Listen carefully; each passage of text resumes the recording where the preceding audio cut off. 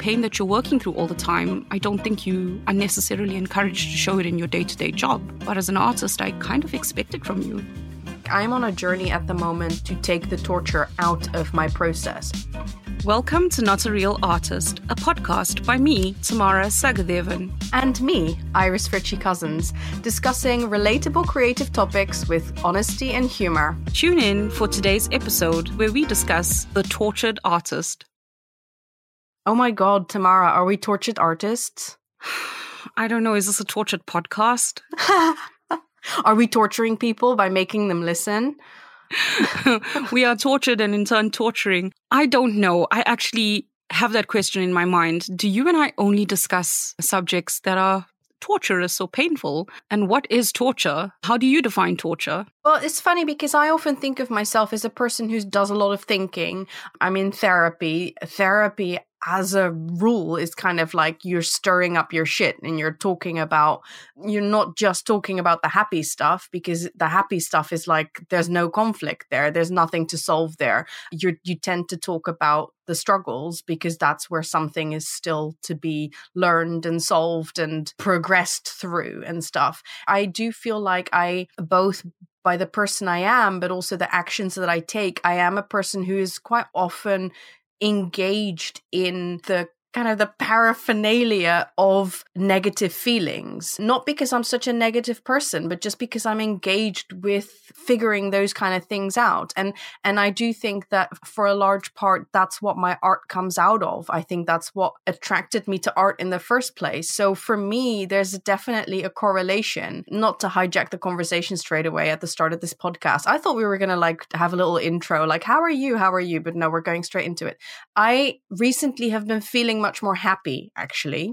And I was also discussing this with my coaching client because she's had a similar experience of when you've had a process of art that has always been born out of kind of unhappiness or working through feelings or having a place for those negative feelings. And then all of a sudden you're feeling happier. Like, where is the place for your art then? Like, how does that relationship continue when the driving force for it all of a sudden is quieter? So those are my thoughts at the moment. Definitely a tortured artist, but then when all of a sudden you find yourself that you're not, does your art even still exist? If I think about my art process, I do think there are a lot of painful metaphors or sometimes reaction to painful things. I don't know if that's because maybe pain fuels connections. I don't necessarily have that experience. Yes, I do use art to sit in my shit, but I also use art to do silly things too. It's quite a scary thought, actually, if I think that one mode of emotion or being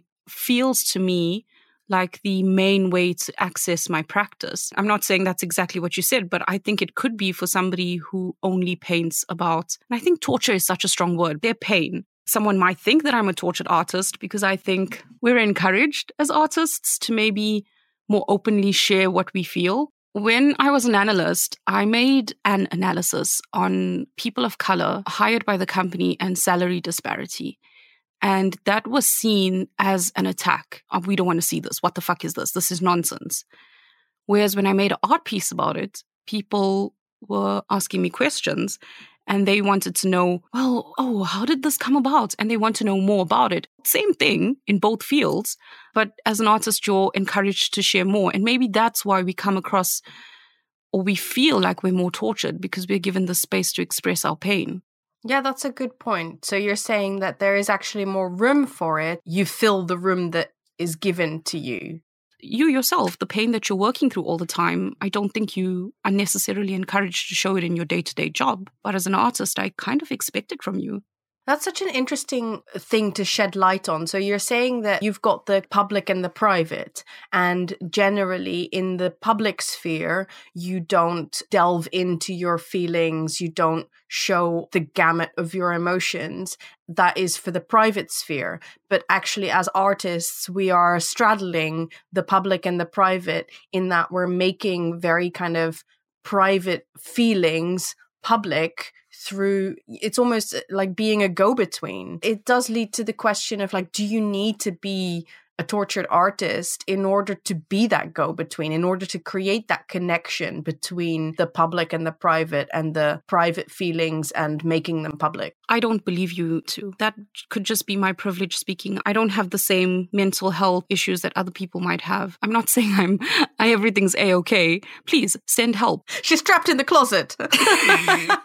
Because of my experience, I don't feel like I'm a tortured artist. Yes, I paint about painful things sometimes, but I also paint the stupid. And personally, I'm quite a happy person. I think it might not come across, though, in the things that I share. And that just might skew public perspective. They would think that I'm just a person like facing racism and fat phobia all the time. But no, I actually do have another part of my life that's quite cool. I think the additional part that I'm trying to bring to the conversation here is, why do we feel we need to be tortured? Like, between us, I understand you're delving into that all the time, but I think there's also a public pressure or an outer pressure that artists should be tortured and melancholy and living in squalor. You need to be like Francis Bacon or cut your ear off, all these crazy ways of living. Like, I wonder why we feel we need to be like that, or why the public, and when I say public, I mean people that aren't artists, okay? Why they feel that it's like a price to pay. That's what I feel it is. If you're gonna not subscribe to 9 to 5 and have a shit boss, then what is the other price that you're paying for this life where I think people think we do nothing? I think you're making an interesting point about, it's kind of a chicken and an egg situation then. Is it like, oh, artists need to be tortured in order to be valid? The process needs to be tortured in order for the art to be valid? Or is that just a thing that is the case with lots of artists, that art is an expression of pain, or people who are in pain, some people turn to other things, but some people turn to drugs. I was going to say some people turn to art, and then I said some people turn to drugs. Whatever works for you, yo. Some people turn to drugs and some people turn to art. Is that something that is required of us that comes from the outside, or is it just something that comes from the inside for a lot of people? Is it this idea that everything has a price, or is it this idea that anything that is suffering is noble? Yeah, and anything that's easy is unworthy, because easy equals lazy. Oh, you're having like a brainwave. I can see it on your face. I thought about this quote of yours that there's ease in legitimacy. It's so funny because now I quote myself and I quote you in daily life. No, there's legitimacy and ease. Legitimacy and ease, my bad. That. Almost.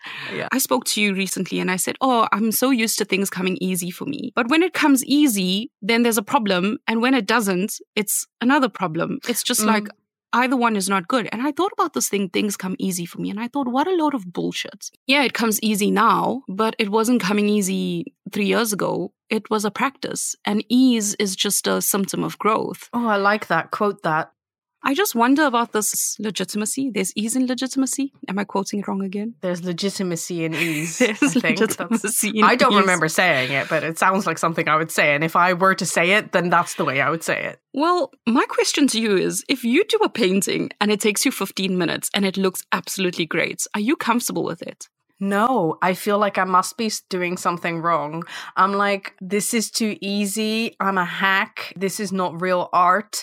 I must suffer for my art. It's only really real art if it has taken me 6 or 8 hours paint, or like 6 or 8 months or whatever. And I don't know where this comes from, like, because that is not the way I do my art. My art is very quick and dirty, and it comes out in bursts. And then when it comes out, it is easy. When it feels in flow, it's like it just comes out. And then other times that doesn't happen, and I'm like pushing and pushing, and then I'm the tortured artist. But when I'm the tortured artist, I don't actually make my best art. I make my best art when I am in that flow and not tortured, basically. That what comes out might look tortured, like my style. It's like crying, bleeding eyes, weird shit, whatever. It might look tortured, but the process was not tortured when I make my best. Well, there's 3 things I want to say. I hope I can keep track.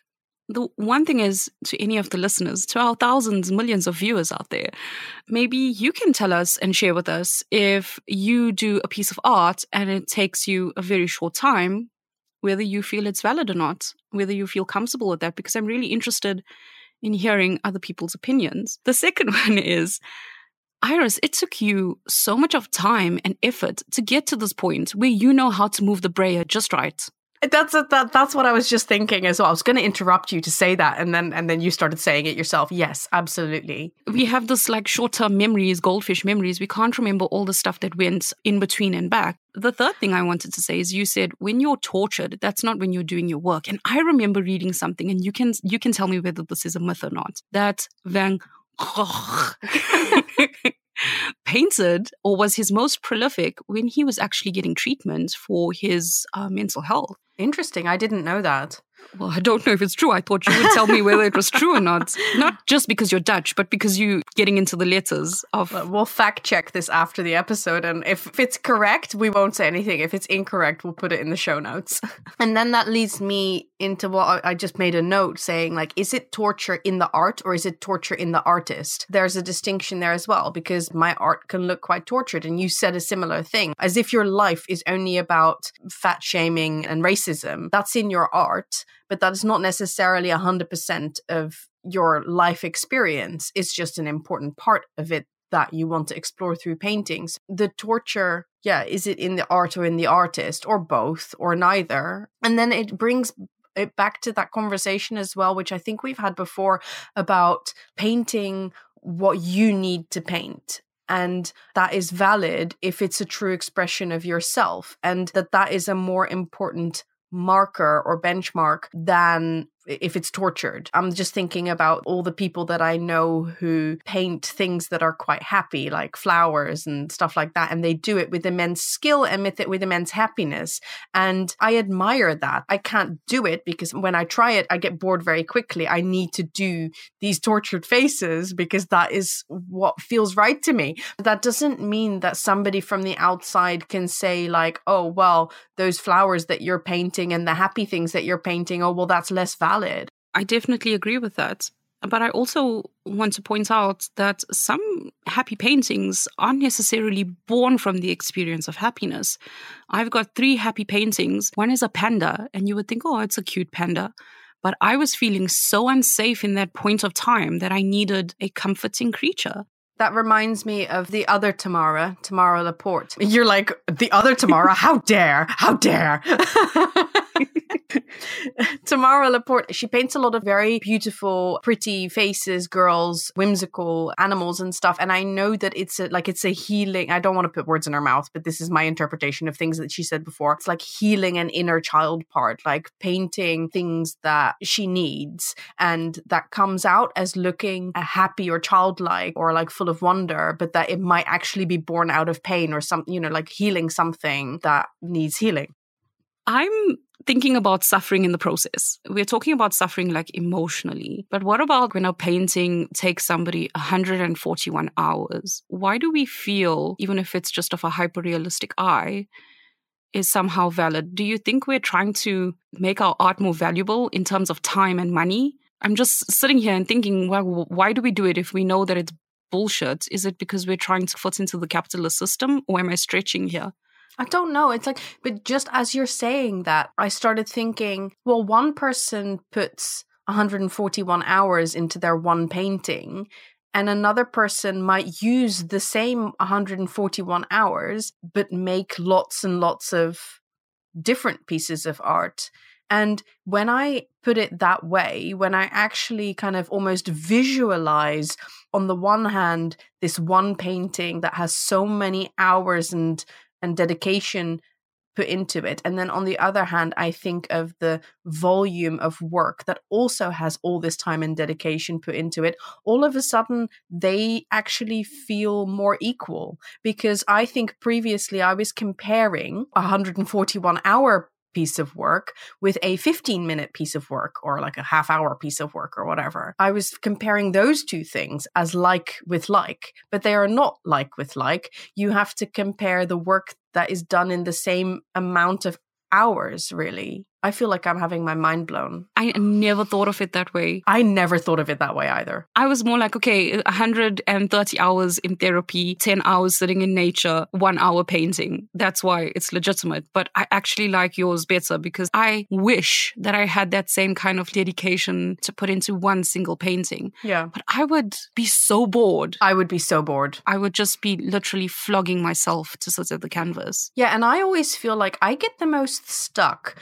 when I start having requirements of myself that are not really my process. And that's something that I'm working on very much in the art that I'm doing at the moment. Like I'm very much exploring it at the moment, reminding myself of what my process is. Because the biggest stuckness is when I start pushing to be something that I'm not.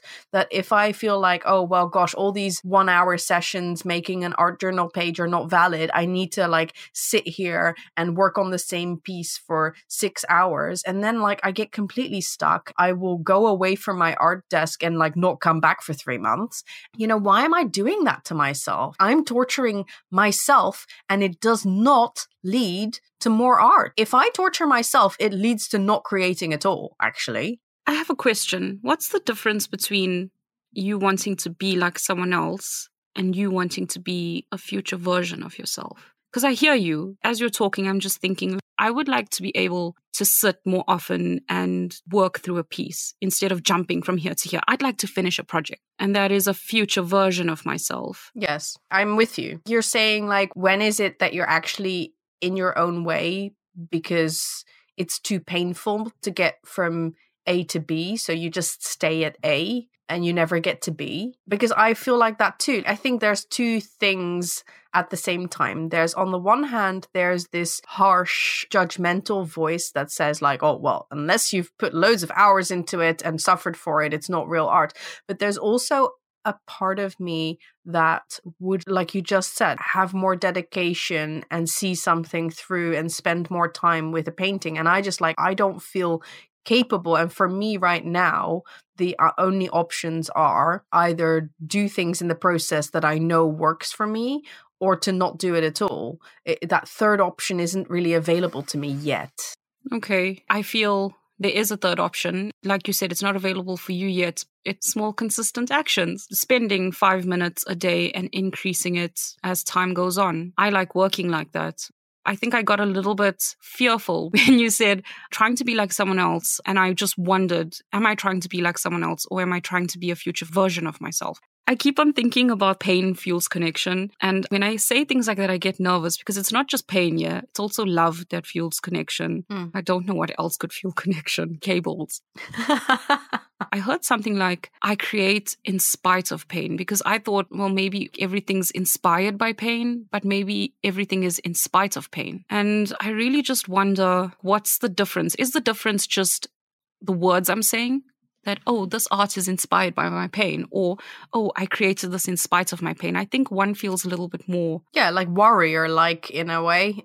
Yeah, but is it also maybe just this narrative that we always need to overcome everything? Even me, that's my narrative now as an artist, by the way. I was stressed and depressed, and now I'm like living my life. And I don't know, is it me just language semantics so I can suit a narrative? It's a really interesting distinction that you're making. And I love that because I feel like so often in life, I feel like certain things are the same. And then you start thinking about them and then you're like, oh no, hang on.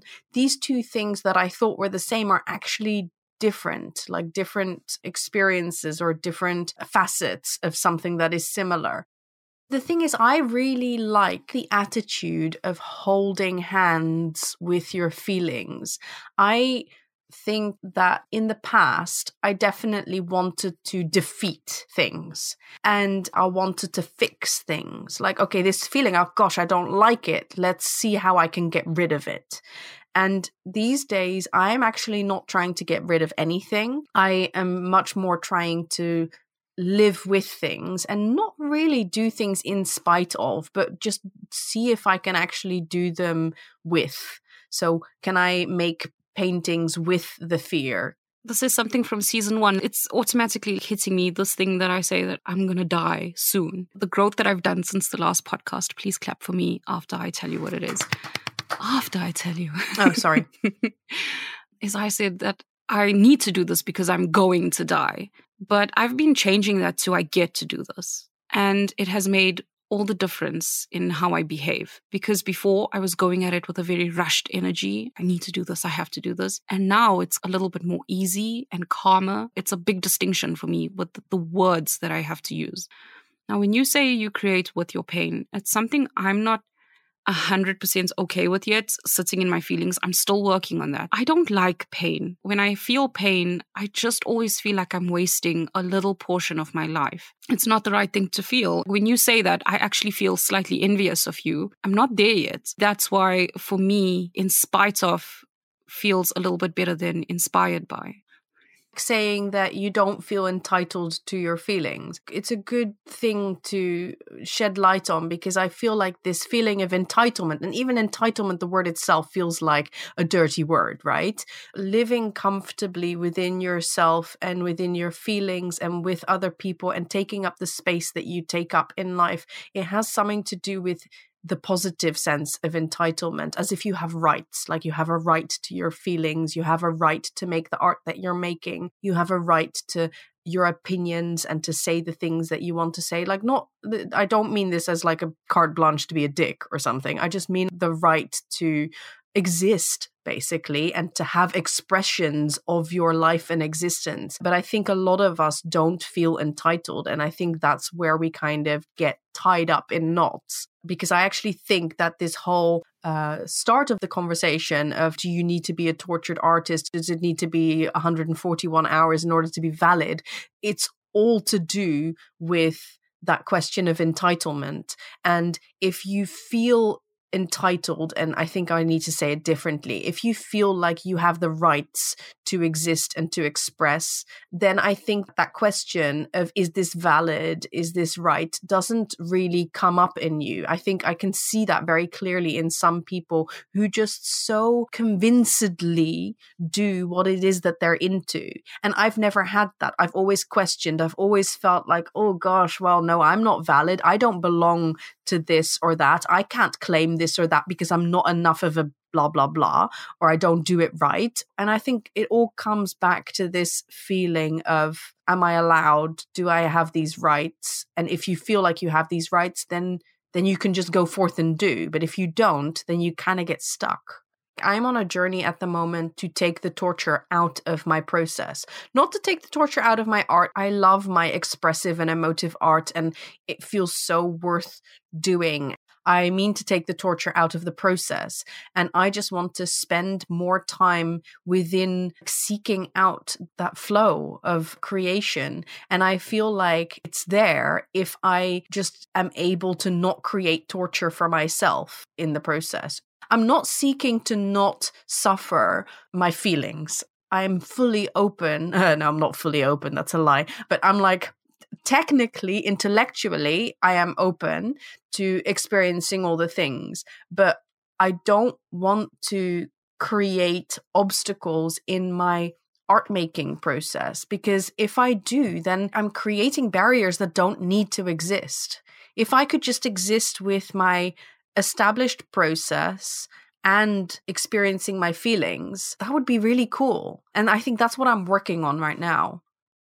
I have a right self to feel sadness, to feel pain, and not inspired by or in spite of, but with, to hold hands. Hand me that tube of pain. Hand me that tube of pain. Oh my God. I kind of feel like we've really explored this topic. Like, I don't feel like I've got anything else to say. What about you? Yeah, for sure. It's like a used condom flapping in the wind. Lovely. That's such a great metaphor. Thank you so much. Oh my God. It just came out, sorry. Yeah, that's okay. And there is going to be people listening who really, like, this is the content they're here for. So, you know, those people are welcome. And the people who are horrified, well, you can switch it off now. You probably already did.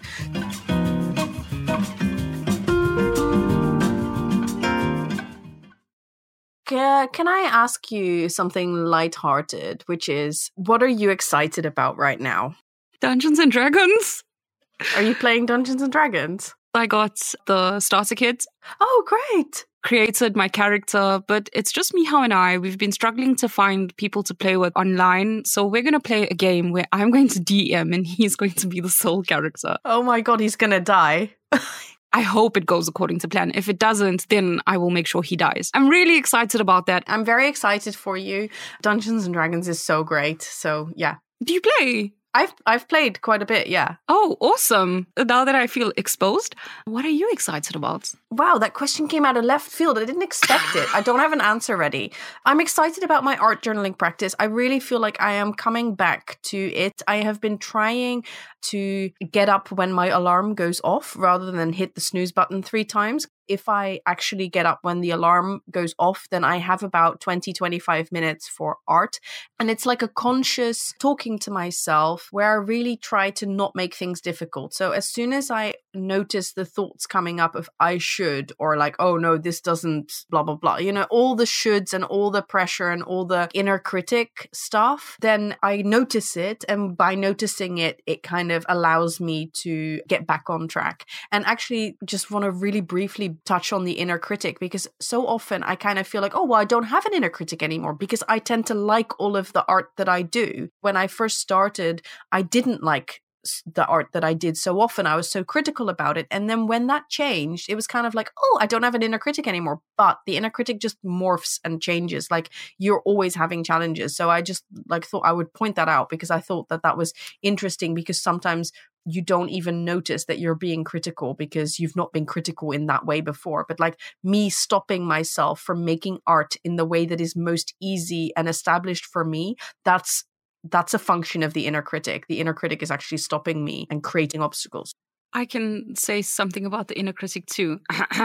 As long as I have this desire to love, I will have an inner critic, because part of its function is to allegedly protect me, and that's what it's trying to do. So I kind of have a little bit more peace when it shows up, and I understand having one is a part of living.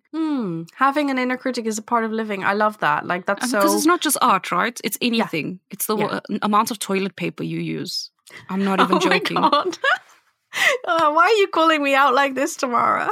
Oh, is it you too? Yeah.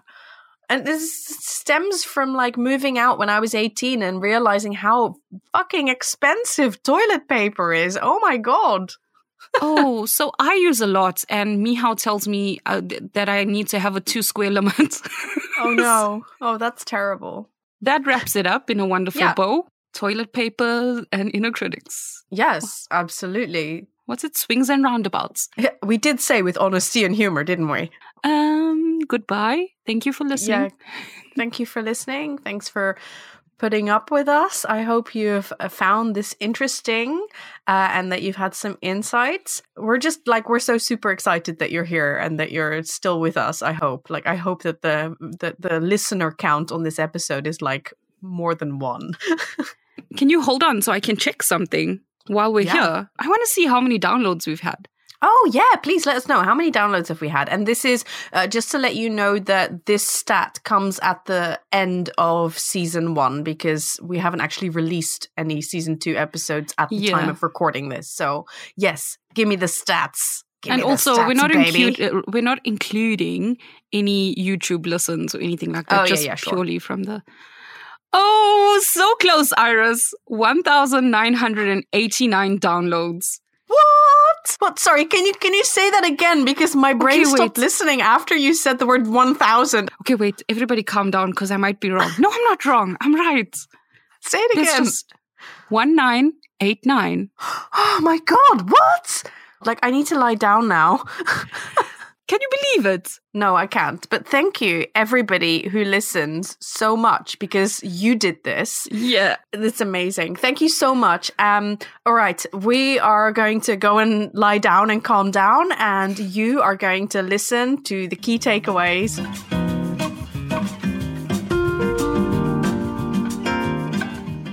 1. Being engaged with negative or painful feelings does not make you a negative person.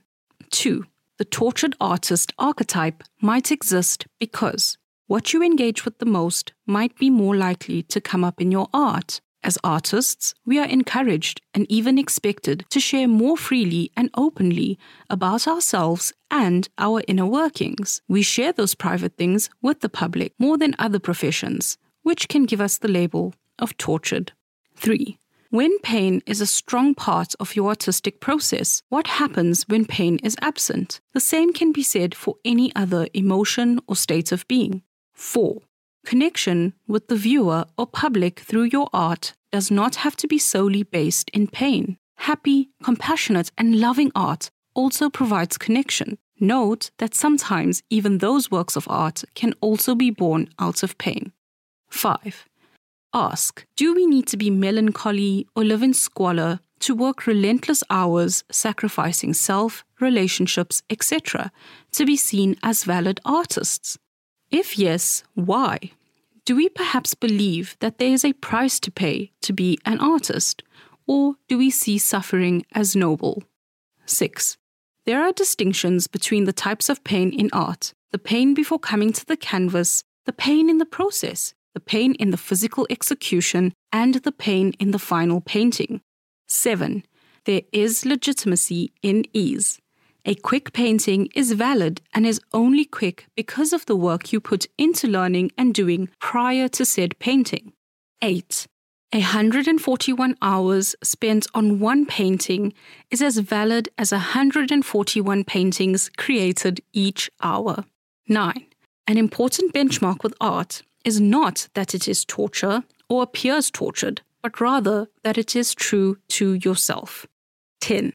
When you have requirements of yourself that are not a part of your process, such as flogging yourself to sit at the easel for hours on end, that is when you torture yourself. This torture does not lead to more art. 11. Sometimes we might avoid pain or aim to fix or defeat it in order to fit a narrative of overcoming. We may say we are inspired by pain or create in spite of pain. Those modes are valid. There is another mode that we can try too, and that is to hold hands with pain and create with it side by side. Remember, if you enjoyed this podcast, we would love for you to review it, share it with your friends, or even drop us an email at notarealartistpodcast@gmail.com. Until next time.